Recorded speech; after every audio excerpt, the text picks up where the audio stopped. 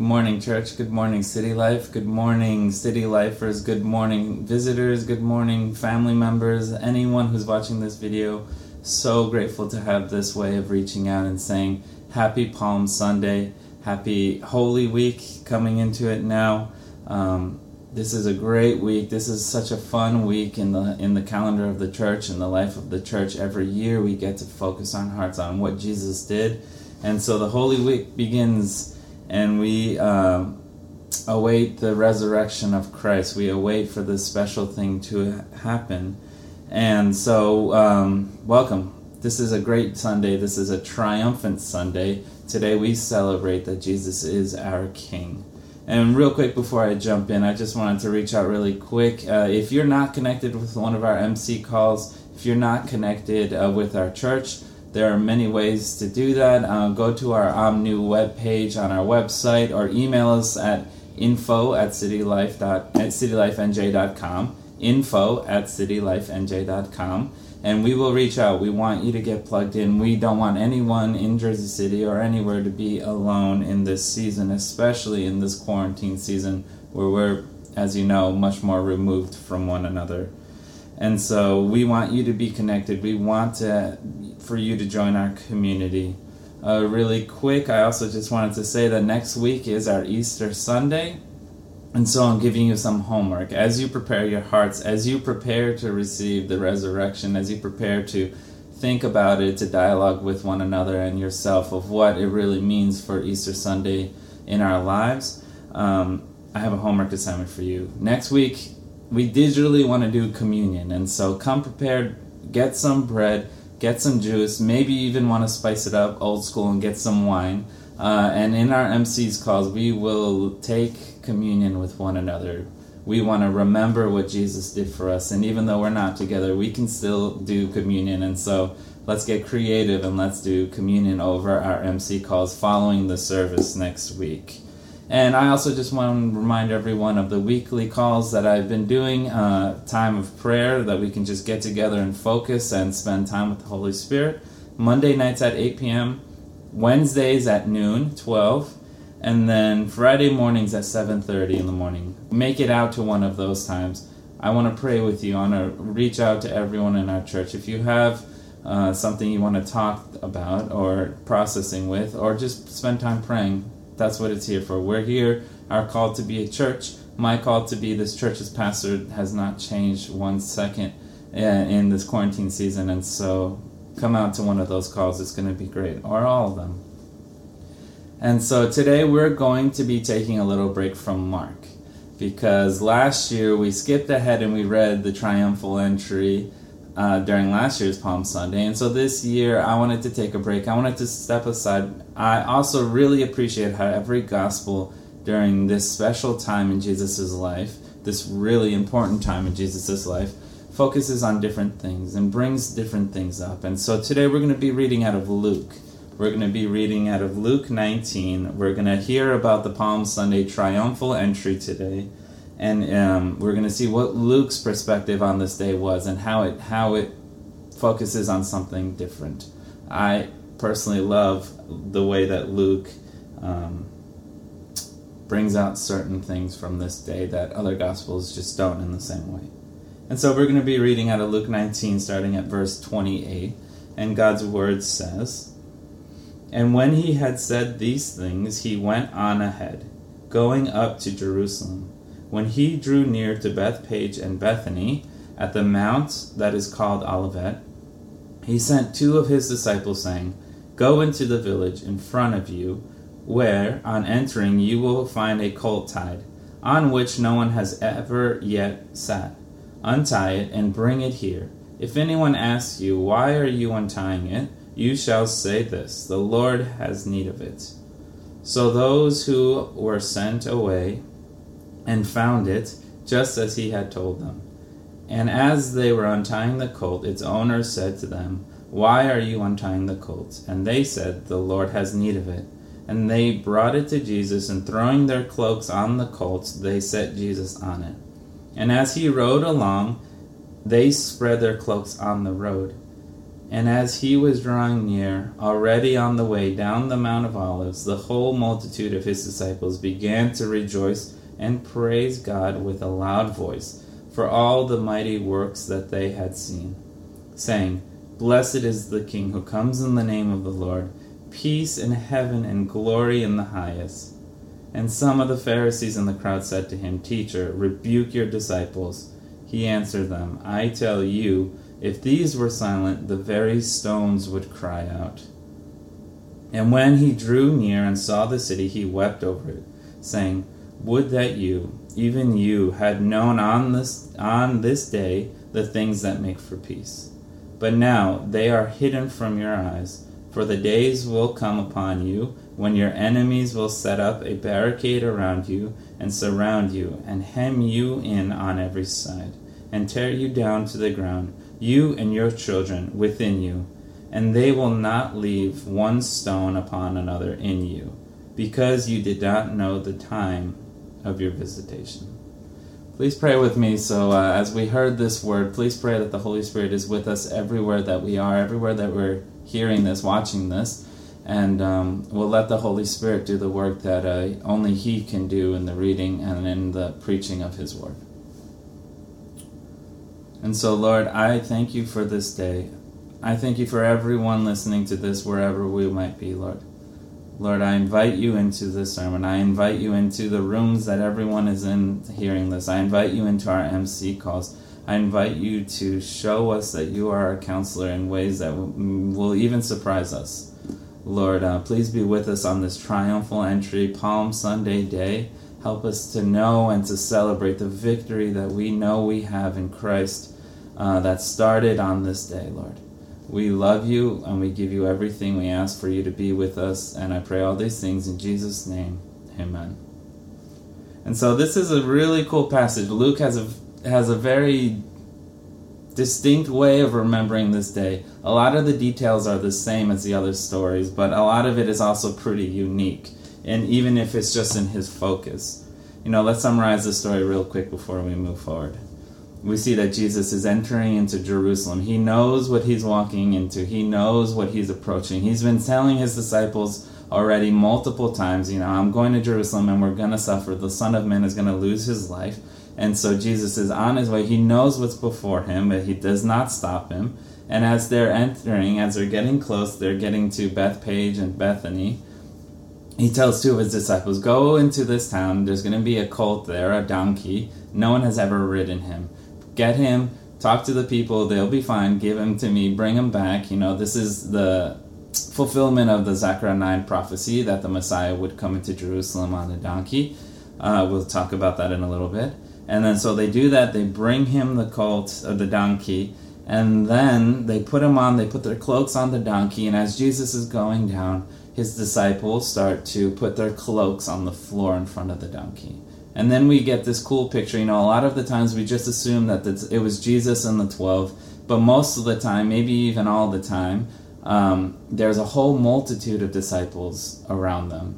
That Jesus is so famous at this point, he's so well known that so many people love him and have dedicated their lives, that there's just multitude going wherever Jesus is going, and they start worshiping him. They start saying, Blessed is the King who comes in the name of the Lord, peace in heaven and glory in the highest. And in the other accounts, we see that they say, Hosanna. They put out palm leaves, and they do a couple of other things to celebrate Jesus. And we see that there's this public display of the worship that Jesus always deserved. And on this day where he starts marching towards his death, he quite literally starts marching towards his death, he finally rightfully gets the praise he deserves. And then as he's doing this, as he's going into Jerusalem, he looks over this city. He looks over this city that God promised to live in, that he told them, build a house for me and my presence will be there. He looks over the city and he starts to cry. He starts to cry because they missed their opportunity, because they don't have the peace that they were supposed to have, and that also Jerusalem will be destroyed. We'll talk all about that soon. But I loved how Pastor John Piper frames how he views the triumphal entry, Palm Sunday day. He says that it's a day of great contrast. of great contrast. And I love that because in Jesus, there's always things that seem to be contrasting, and somehow Jesus is both. How is he the lion and how is he the lamb? It's crazy to think about. But then it's, even with the people, even with the response, the triumphal entry, Palm Sunday, is a day of great contrast. In it, he says that it's a day of great error and a day of great insight. It's error in that in just a few days, an innocent man will be killed. It's a day of great error, and that is, he wasn't just the man, but that he was the Messiah, he was the Word of God, he was the Christ, and he was going to be killed. It's a day of great error that this man was going to be stripped, that he was stripped naked, that he was going to be beaten, humiliated, spat on, and then eventually killed in a criminal's death. It's a day of error in that God's rescue plan, that the culmination of all his redemptive work would have been killed and slain. It's a day of great error and all of that. If you grew up and you aren't aware of the church calendar on this Holy Week, which I wasn't growing up, Thursday is this special day. It's called Maundy Thursday, and it's a day of great mourning. And on that day, I encourage you to mourn after the loss of our Christ, to mourn what we all did to him, what you and I most likely would have done to him. Mourn that the world lost our Savior. But it is also a day of great insight, because today is a triumphal day. Today is a day for us to celebrate. Today is not a sad day quite yet. We know that we will be sad in a couple of days, but today we celebrate that our King got the praise he deserved. One of the things that I love about our CMA is that we center our theology around that Christ is four things. That Jesus, as these four things, holds everything up. That Jesus is our healer. We need Jesus to be our healer. Come on. We know today that Jesus needs to be our healer. That Jesus is our Savior. That he is the one who came and died for us and resurrected. And we share a new life because of what he did. That he is our sanctifier. That he's always in this process of making us more holy, making us more like him. Not because of our skills or because we're so good, but it's all because of him. But today we get to celebrate that he is our coming King. That his story did not end on the cross. It did not even end on his resurrection, but that he's coming back. One of the things that we realize in this is that this is his only real public display of people giving him the adoration that he deserves. And the last time that he was ever publicly seen, by everyone, by the multitudes, was him dead on the cross. And so today we celebrate that our Christ is the coming King, and that one day he will come back and be vindicated. And that's the hope that we all long for. That's the hope that we put our lives on, that he will come back one day and he'll make everything right. Today we celebrate that. We celebrate the great insight that these people saw, this multitude of people saw his love and his service, that he was so dedicated to the Father, that he was so dedicated to us, that he was so full of love and compassion, that he would cry over Jerusalem, that he would die for all of creation. It was a day of great insight, and then that they got to see how good this man, God-man, really was. And so let's dive in head first. And today we're going to be talking about three things. And the first one, we're going to be talking about these contrasts. Today, this is a day of great contrast. And so let's talk about Jesus and Jehu. If you grew up in the church, or if you've been a Christian for even just a couple of Easters by now, you have heard sermons about the people, about Hosanna, about the palm branches, and all that is great. But I love the perspective that Luke brings into this. And that he doesn't even mention the palms. He doesn't mention Hosanna. But he takes a little different approach. He sees different details that the Holy Spirit inspired him to talk about. And that's what really inspires this first point of Jesus and Jehu. Let me read really quick here what they started to do.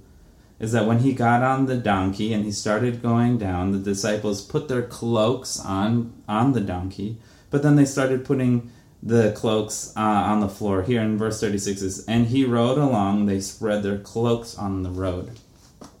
And this is such a cool detail, because we see that this only happens twice. Only 2 men in Scripture got this treatment, got this adoration. And the first one, well, not the first one chronologically, but the more important one is Jesus. And then secondly, it's this man named Jehu. Jehu was this man who lived long before Jesus, centuries before Jesus, and his story comes about in 2 Kings chapter 9. Jehu is this super interesting character, this super interesting person who gets a really hard and difficult mission from God. And let's read about it a little bit. We're going to turn to 2 Kings chapter 9. In this time, before he becomes king, before Jehu is announced king, Elisha sends one of his servants to go and anoint him as king. And he gives him the instructions. Very funny. Go, anoint him, bring a flask of oil, anoint his head like all the kings are anointed, and then get out of there. And so this servant goes. He goes out there. He pours the oil over his head. He anoints him king, and he gives him this message. This is in 2 Kings chapter 9, starting in verse 6. He says, "Thus says the Lord, the God of Israel, I anoint you king over the people of the Lord, over Israel. And you shall strike down the house of Ahab, your master, so that I may avenge on Jezebel the blood of my servants and the prophets, and the blood of all the servants of the Lord. For the whole house of Ahab shall perish, and I will cut off from Ahab every male, bond or free, in Israel. And I will make the house of Ahab like the house of Jeroboam, the son of Nebat, and like the house of Baasha, the son of Ahijah, and the dogs shall eat Jezebel in the territory of Jezreel, and none shall bury her." Okay, right off the bat, what? Crazy, crazy, crazy. Basically what his mission was is that he had to go and eradicate Ahab's family and Jezebel and all who worship Baal. And right off from this, he starts off this crazy mission. You know, Elisha's servant does this. He anoints him, and then he gets out of there like he's told.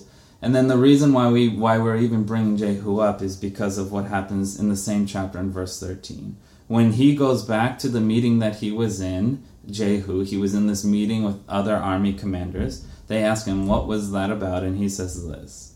It says that thus, and so he spoke to me, saying, "Thus says the Lord, I anoint you king over Israel." Then in haste every man of them took his garment and put it under him on the bare steps, and they blew the trumpet and proclaimed, "Jehu is king." And so we see here that this cloak treatment is a very special, it's a very vulnerable, it's a very praising gesture. What you do when you're taking your cloak off for someone at the day, what the multitude of his disciples were doing was that they were exposing themselves. They were saying, "Lord, I take care of you before I take care of myself." Or even, "Lord, I take care of your dignity before I even worry about mine. I'll expose myself to embarrassment. I'll expose myself to the elements because you need to be taken care of before me." And it's the sign of submission. It's the sign of God is doing something through you, and I'm going to fall under you. And so then Jehu after he gets this call, he gets on his horse, and he goes all over the place and does what God says. Crazy mission all over the place. He goes to where Jezebel is, and she's thrown from a window, and his horse tramples on her. Super gruesome. And no one is allowed to bury her until all the dogs eat her. Crazy story. He also has to round up all of Ahab's sons, and Scripture says that he had 70 sons, and that he went along and killed all of his sons, cut off their heads, and left them in fields, did this whole display. And then worst of all, he even tricked all the worshippers of Baal. He said, "Ahab served Baal a little bit, but I will serve him much. And so let's get together, let's have this festival for him, let's have this ceremony for Baal." And once everyone is there worshiping Baal, he tells his own men that they were supposed to kill everyone. And they go in and kill everyone, and he says to his own men, "If anyone lets anyone get out of here, I'm going to kill you." That's how radically committed Jehu was. And so, one day let's sit together and let's talk about why he had such a bloody, such a violent, such a weird mission. One day I would love to talk about that. But for the sake of today, Jehu did what God told him to. But what was the problem? What was the contrast in here? Why are we talking about Jehu and Jesus? Both men got this cloak treatment, but what is the difference? What makes Jesus so much better than Jehu? And we see here that the answer really comes in chapter 10. In chapter 10 of 2 Kings, it goes on, and like Kings does with all the kings, it gives them a final grade. Was Jehu a good king, or was he a bad king? Was he a good king for God's people, or did he not live up? And chapter 10 sums up his 28-year reign, and it says basically that he was a bad king. We see that he got a hard mission, a difficult mission, and he did it with all the fervor and zeal that he could. But what was the thing? You see, Jehu's story in 2 Kings goes out of its way to say a couple of things. It goes out of its way to say that when he got this calling, he stood up on his war horse. But the problem was that he never left. Here, with 2 Kings, what it judges about his life, it says that he was never careful to walk in the law of the Lord with all of his heart. He was never careful enough to get off of his war horse. When Jehu approached a couple of his enemies, a couple of the people that God told him to kill, and he kept on getting asked the question of, do you come with peace? It's worded a little differently, but that's basically the question. Are you here in peace? And this is asked of him a couple of times. And we see that Scripture is trying to tell us that Jehu, after this, he was never about peace. He never stopped the violence. He never stopped the killing. That he was just as oppressive as other kings before him. It says that he didn't turn away from the sins of the king of Jeroboam, He never stopped the violence. He never stopped the killing. And so if we're talking today about contrast, about how Jesus is different, how if Jehu deserved this cloak treatment, then Jesus deserves it even more, because Jesus is the type of king that never even got up on his war horse. You know, the Zechariah 9 prophecy of how the Messiah would come in on a donkey, it is so beautiful and it is so great that Jesus fulfilled it, but the heart behind that is that Jesus is the type of king who is totally meek and totally humble, that though he is the creator of all things, though he is the Messiah and the Christ, and though he is all-powerful and could summon armies of angels, like he says in other points, he never does. He never does that, because he is the king who mounts on a mule, on a donkey. He is the king who isn't going to rule out of might, but who's going to rule out of love and out of compassion. And so today we celebrate that our coming king is the king on the donkey, such an animal that will not scare anyone. It's an animal of peace, of labor, and that's exactly the type of Messiah that Jesus was. You know, thank God that Jesus was the type of Savior, that he was the Messiah who ruled and reigned and who lived and ministered to everyone around him through compassion and through mercy. And how much better was his compassion and mercy than any violence or any aggression or any might that Jehu might have had while he was king. Jesus is the better king, because though he is all-powerful, he is the king that rides on the donkey.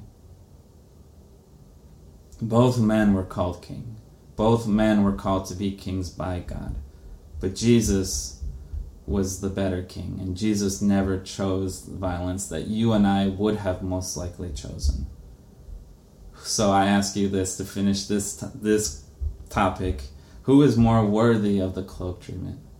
I hope today that you realize that Jesus is infinitely more worthy of us throwing our cloaks, of us submitting to, than any other king. And so this really leads us to our smallest point of the day, but one thing that I couldn't ignore talking about. And I wanted to talk about the stones.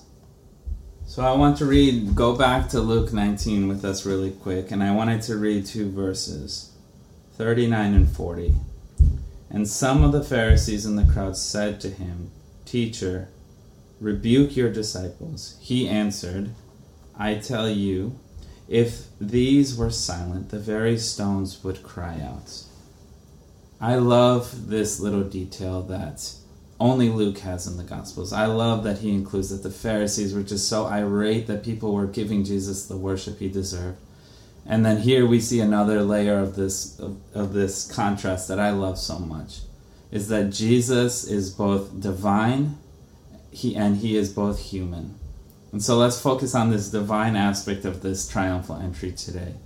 The Pharisees were just so angry that people were worshiping Jesus. And Jesus said, if these people were silent, even these stones cry out. And I love this because it talks about the appetite that not only humanity has, but this appetite of all creation, that they yearn for things to be put back the way that God intended. That Jesus wasn't just the Savior of you and me, but he was the Savior of all of creation. A couple years ago, I've shared this a couple times, I went to Israel and I brought back some of these stones. These stones were the stones that were at the site where Jesus cured the demoniac. Back in Mark chapter 5.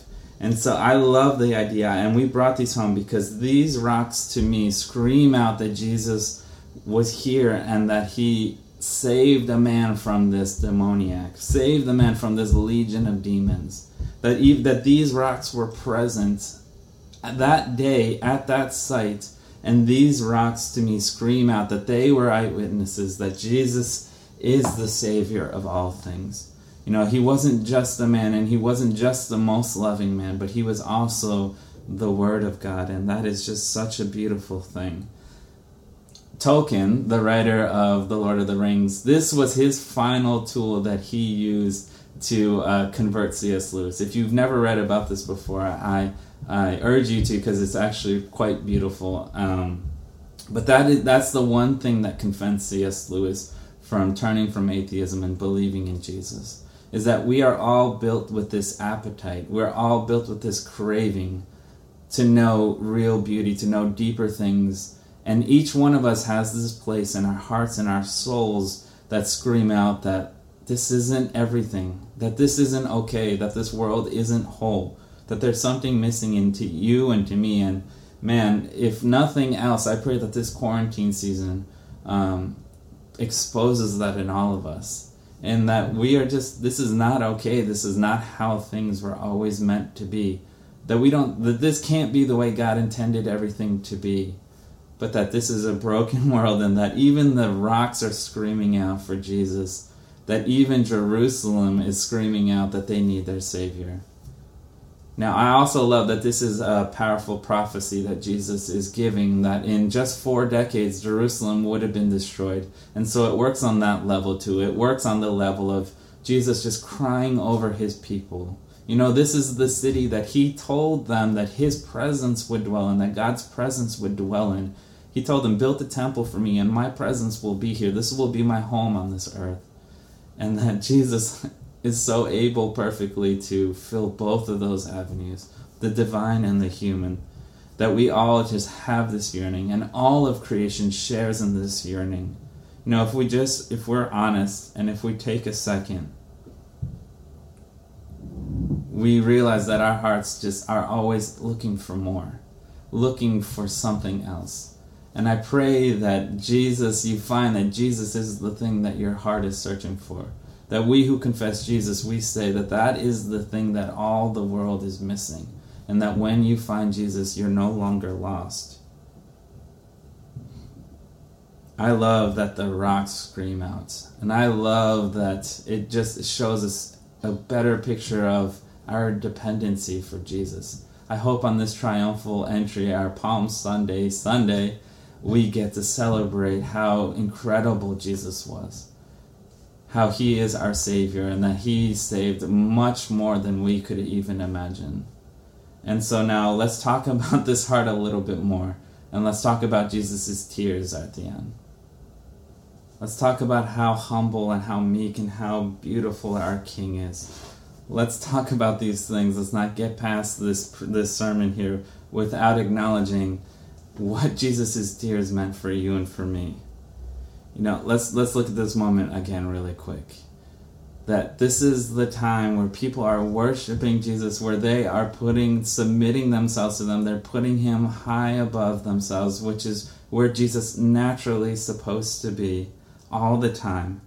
That people are cheering for him, they're applauding for him, they're telling him who he really is. And this should be, to you and to me, this would have been like the greatest moments of our lives. We would have been so happy. We would have been so excited about what was happening. And I think for us, tears would be the last thing that would come across our minds. But see, we have a king here who doesn't get intoxicated, who doesn't get carried away, who isn't so self-centered that he just receives this. But what happens to him is that he's walking down here. He's seeing this beautiful thing. He sees Jerusalem, the capital of his people, and he begins to weep.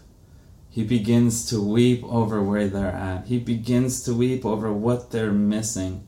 And to me, this is such a beautiful picture of the life of Jesus Christ. And so many of the themes that he talks about what Christian living, what living following Jesus looks like. And it's this idea that we are victoriously suffering. That in this moment, Jesus is victorious. Palm Sunday is a day of victory. But then Jesus starts to cry. And so we see that even in his victory, he's crying. He's crying over the people. One of the things that he says here is that would that you, even you, and he's talking to Jerusalem, had known on this day the things that make for peace. Now, I love this. If I can paraphrase all of this story, Jesus looks over Jerusalem and he weeps because he knows that they missed their opportunity for peace because it was him. They had missed so much of their time that they could have spent together and had seen even more incredible things. And to me, the theology that this links up most, the theology that I think humanity has created as the best picture of what this triumphal entry Sunday is what I like to call the theology of soccer. The theology of the real football, let me say that. See, soccer is the world sport, and I think it's because it's so beautifully linked to theology. It's so beautifully linked to our suffering king. See, in soccer, a lot of Americans don't like soccer because they don't understand it or because they say there's not enough scoring. But the beauty in soccer is in the drama, is in the wrestling, is in the changing of possessions. It's in that you only get to suffer a couple of times. You only get to have success a couple of times. See, soccer is so beautiful because it so perfectly emulates life that winning is really hard. That even the best teams don't win all the time.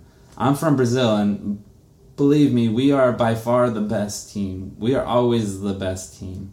But even in being the best, I know some will disagree, but you're wrong, I'm sorry. But even in being the best, I don't get to celebrate all the time.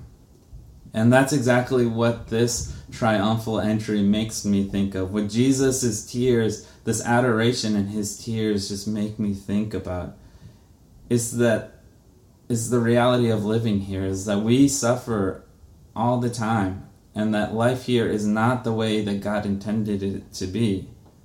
I'm convinced that Jesus, looking over Jerusalem, was weeping, not because it was their last opportunity to accept him. No. We believe that opportunity is still there to this very day. It's not that it was their last opportunity.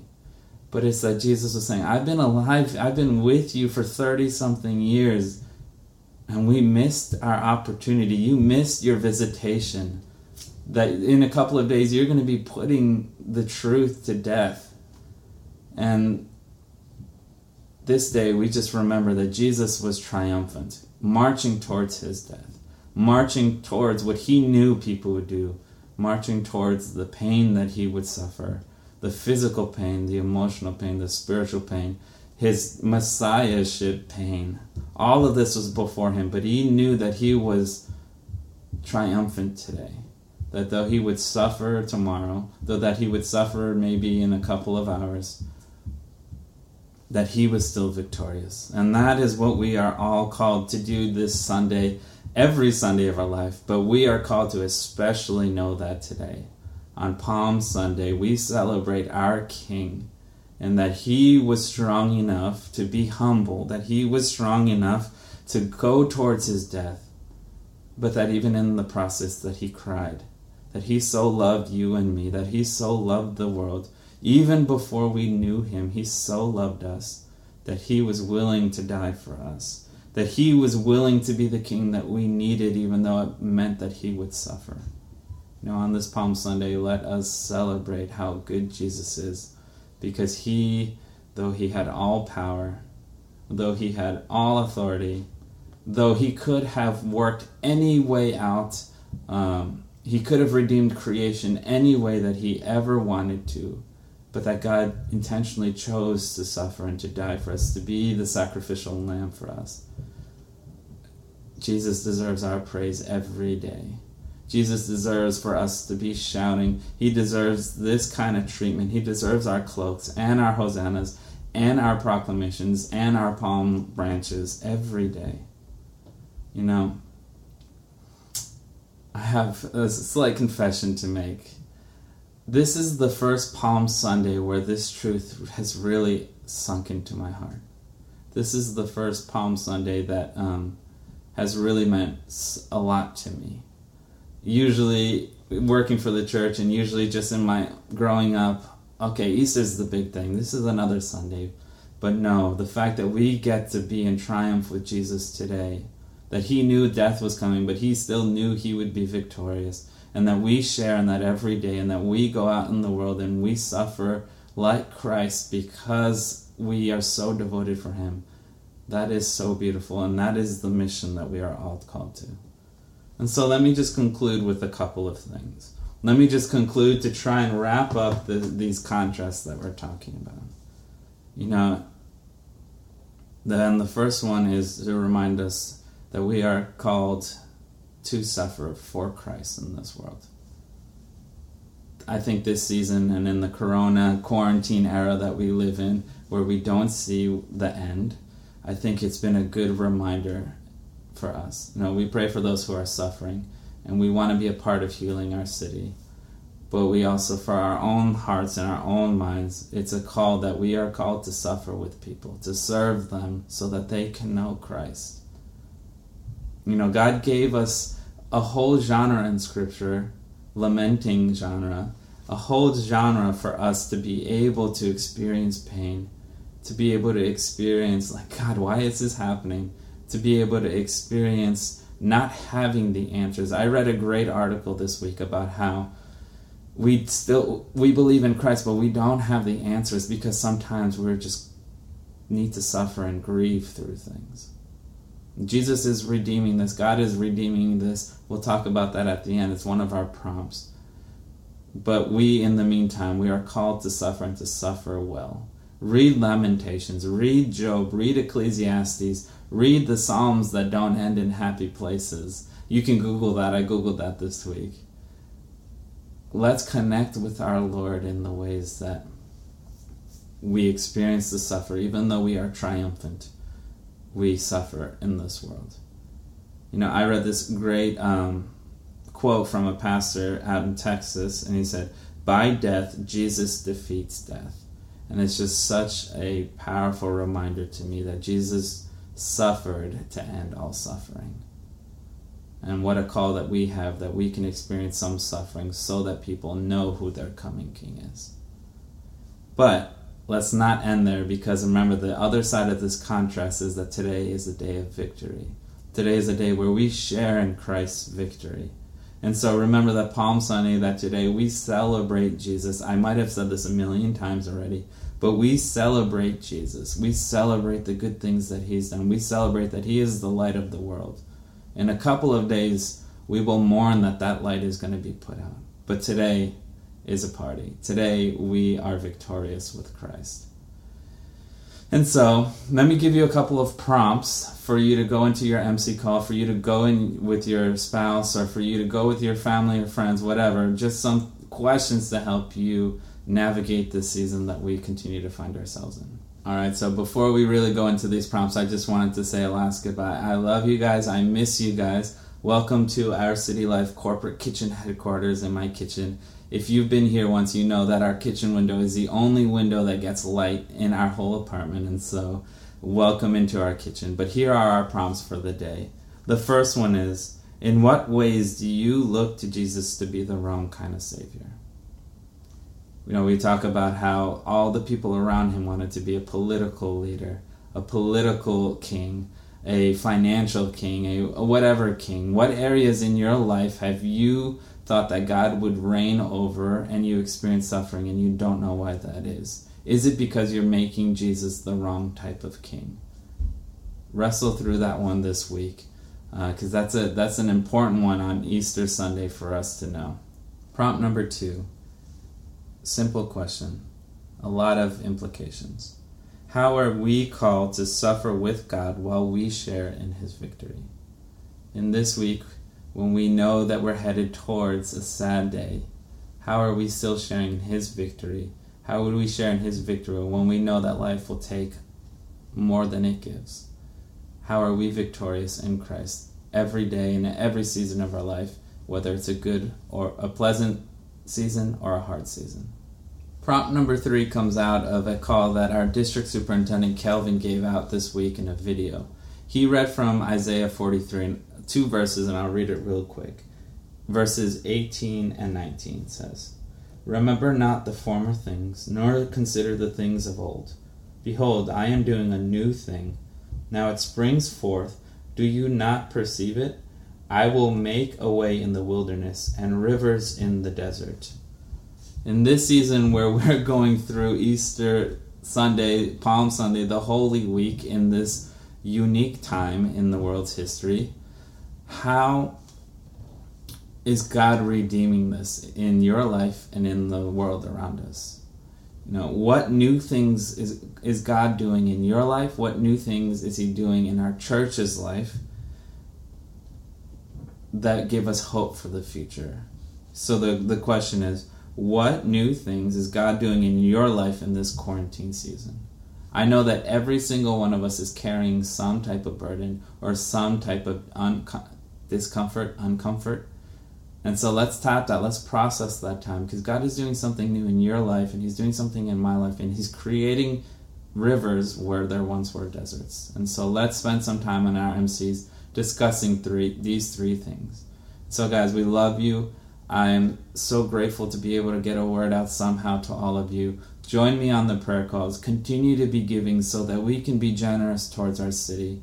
Our call to be a church, no virus in the world touches that.